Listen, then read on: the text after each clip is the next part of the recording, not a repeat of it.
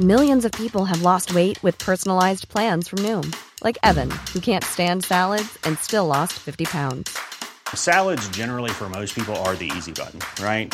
For me, that wasn't an option. I never really was a salad guy. That's just not who I am. But Noom worked for me. Get your personalized plan today at Noom.com. Real Noom user compensated to provide their story. In 4 weeks, the typical Noom user can expect to lose 1 to 2 pounds per week. Individual results may vary. It's that time of the year. Your vacation is coming up. You can already hear the beach waves, feel the warm breeze, relax, and think about work. You really, really want it all to work out while you're away. Monday.com gives you and the team that peace of mind. When all work is on one platform and everyone's in sync, things just flow. Wherever you are, tap the banner to go to Monday.com.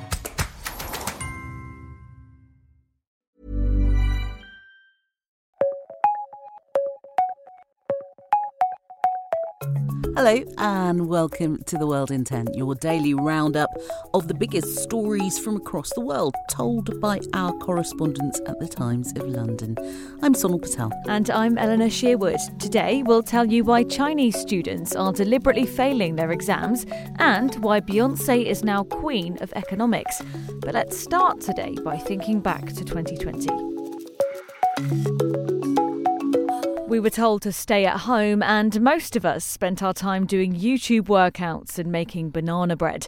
But while COVID restrictions were in place, then Prime Minister Boris Johnson was holding parties and other gatherings at 10 Downing Street. Yeah, it's a scandal that's been dubbed Partygate, and we're talking about it today because a parliamentary committee found he deliberately misled MPs over it multiple times.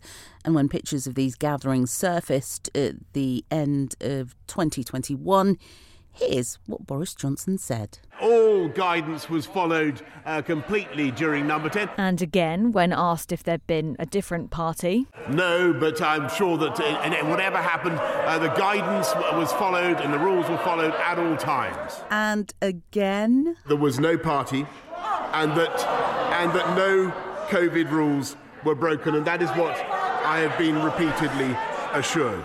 The Privileges Committee has spent 14 months looking at whether those claims were essentially a lie. Their report is 30,000 words long, but to save you reading it, they found that Boris Johnson deliberately misled the Commons over these lockdown parties and that he was complicit in a campaign of abuse and attempted intimidation of the committee. Ouch.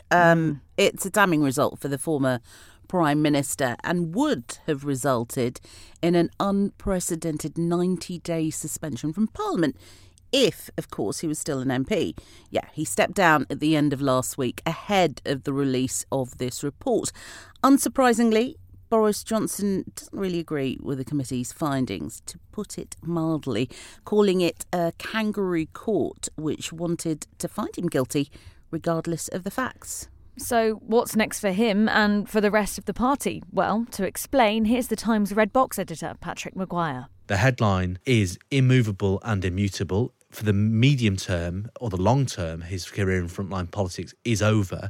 What is far from over, though, is the fallout within the Conservative Party, which threatens to have a sort of very long, toxic afterlife, like a political Chernobyl, despite the fact that the number of supporters of Boris Johnson in Parliament are few and far between. And the risk, though, for number 10 is that this goes on and on and on, and they struggle to draw a line under this psychodrama. Well, they certainly haven't been able to yet. The party is divided. While Tories made up over half of the committee behind this report, others still back their former leader. Here's what David Campbell Bannerman, chair of the Conservative Democratic Organisation, thinks of it. This is a complete outrage, actually. I think it's actually undermines parliamentary sovereignty, drags Parliament into the gutter. They were determined to find him guilty right from the start. That was obvious. It's a political show trial. It's like Stalin. Others aren't pleased, but accept what's happened, like Conservative MP John Barron.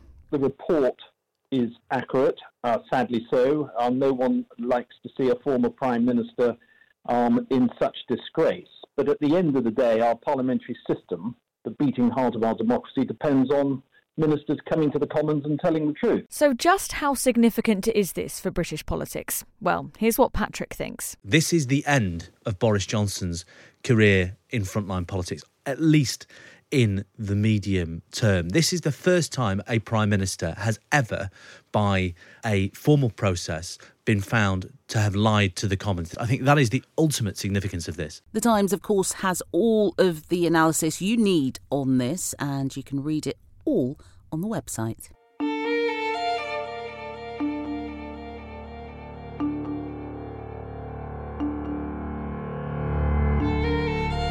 A series of attacks in Nottingham, one of the UK's biggest university towns, has dominated the news recently.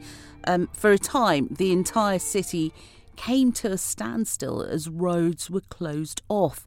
And it's not often things like that happen in the UK. No, and 3 people were killed, including 2 19-year-old university students, Grace O'Malley Kumar and Barnaby Webber. And that collective grief brought people together. I've lost my baby boy, and I can't even comprehend how I'm going to do and deal with it. The love that we have out here, I just wish we had it everywhere. So, look after each other. The 2 fathers there, Bruce and Sundry, united by their loss.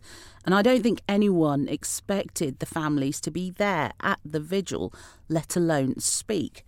The Times' Will Humphreys was there, though.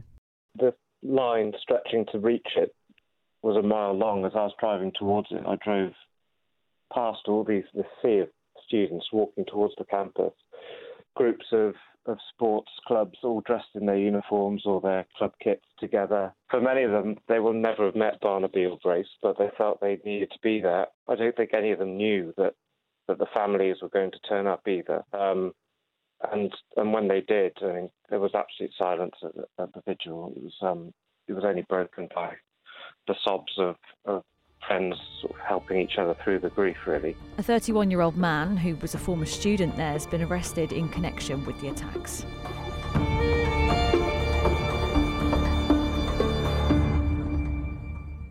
Have you ever failed an exam? Look, I'm not sure we can fit the details of my first driving test in 10 minutes.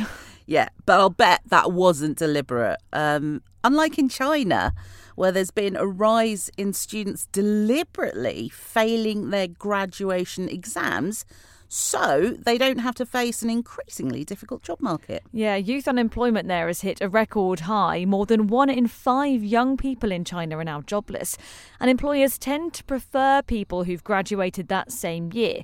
So if students delay that, they've got more time to prepare for any extra exams they might need to take, while having lower living costs and staying employable. Didi Tang wrote a piece on all this. We asked her how the universities are responding to this. She says it's a tricky one. The schools, they have the pressure to have the graduation rates, right? You cannot keep the student forever for a very long time. But also the schools, they're also being kind of, evaluated on the employment rates. So if they graduate students who do not have a job, right? And that's actually going to hurt the reputation of the school. The school says, okay, we have students, but only half of them, they get employed. So who is going to do that, right? So I think it's kind of a subtle, it's kind of a balance the school has to strike. Now, unverified social media posts are suggesting some universities are capping the amount of students who can fail, begging the question just how bad you have to be to stay. Yeah, as bad as your first driving test? Impossible.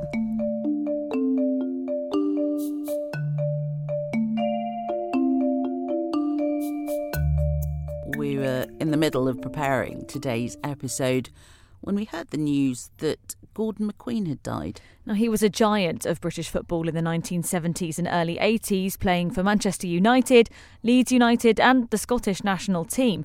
He's probably best known for the header at Wembley in 1977 that helped Scotland to a 2-1 win over England, and the Tartan Army pitch invasion that followed. He'd been diagnosed with vascular dementia in 2021.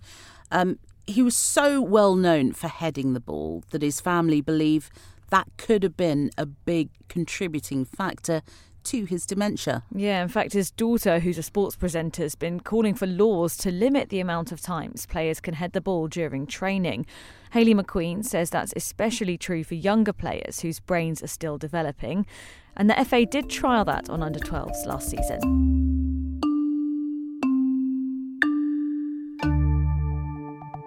Beyonce's been called many things. Queen Bey? Queen Bee? Bee? Even Yonsei by who knows? But has she ever been called a central bank governor? Can't say that trips off the tongue, begging the question, why? Crazy inflation? Apparently, aside from being fairly awesome, she has the power to raise the cost of living. So it's all about bills, bills, bills. Nice. Hotel and restaurant bills, that is. Demand was so intense while Queen Bey was in Stockholm, it pushed official inflation stats up. Yeah. They're not ramblings of a mad person. This is official from Danske Bank. And if anyone knows money, it's this Scandinavian institution. No, we're not beautiful liars. I'm sorry. You can read all about it online in The Times. Surely a new term for the dictionary now. Bayflation? Absolutely. That's all we've got time for on today's World in 10. We'll be back tomorrow.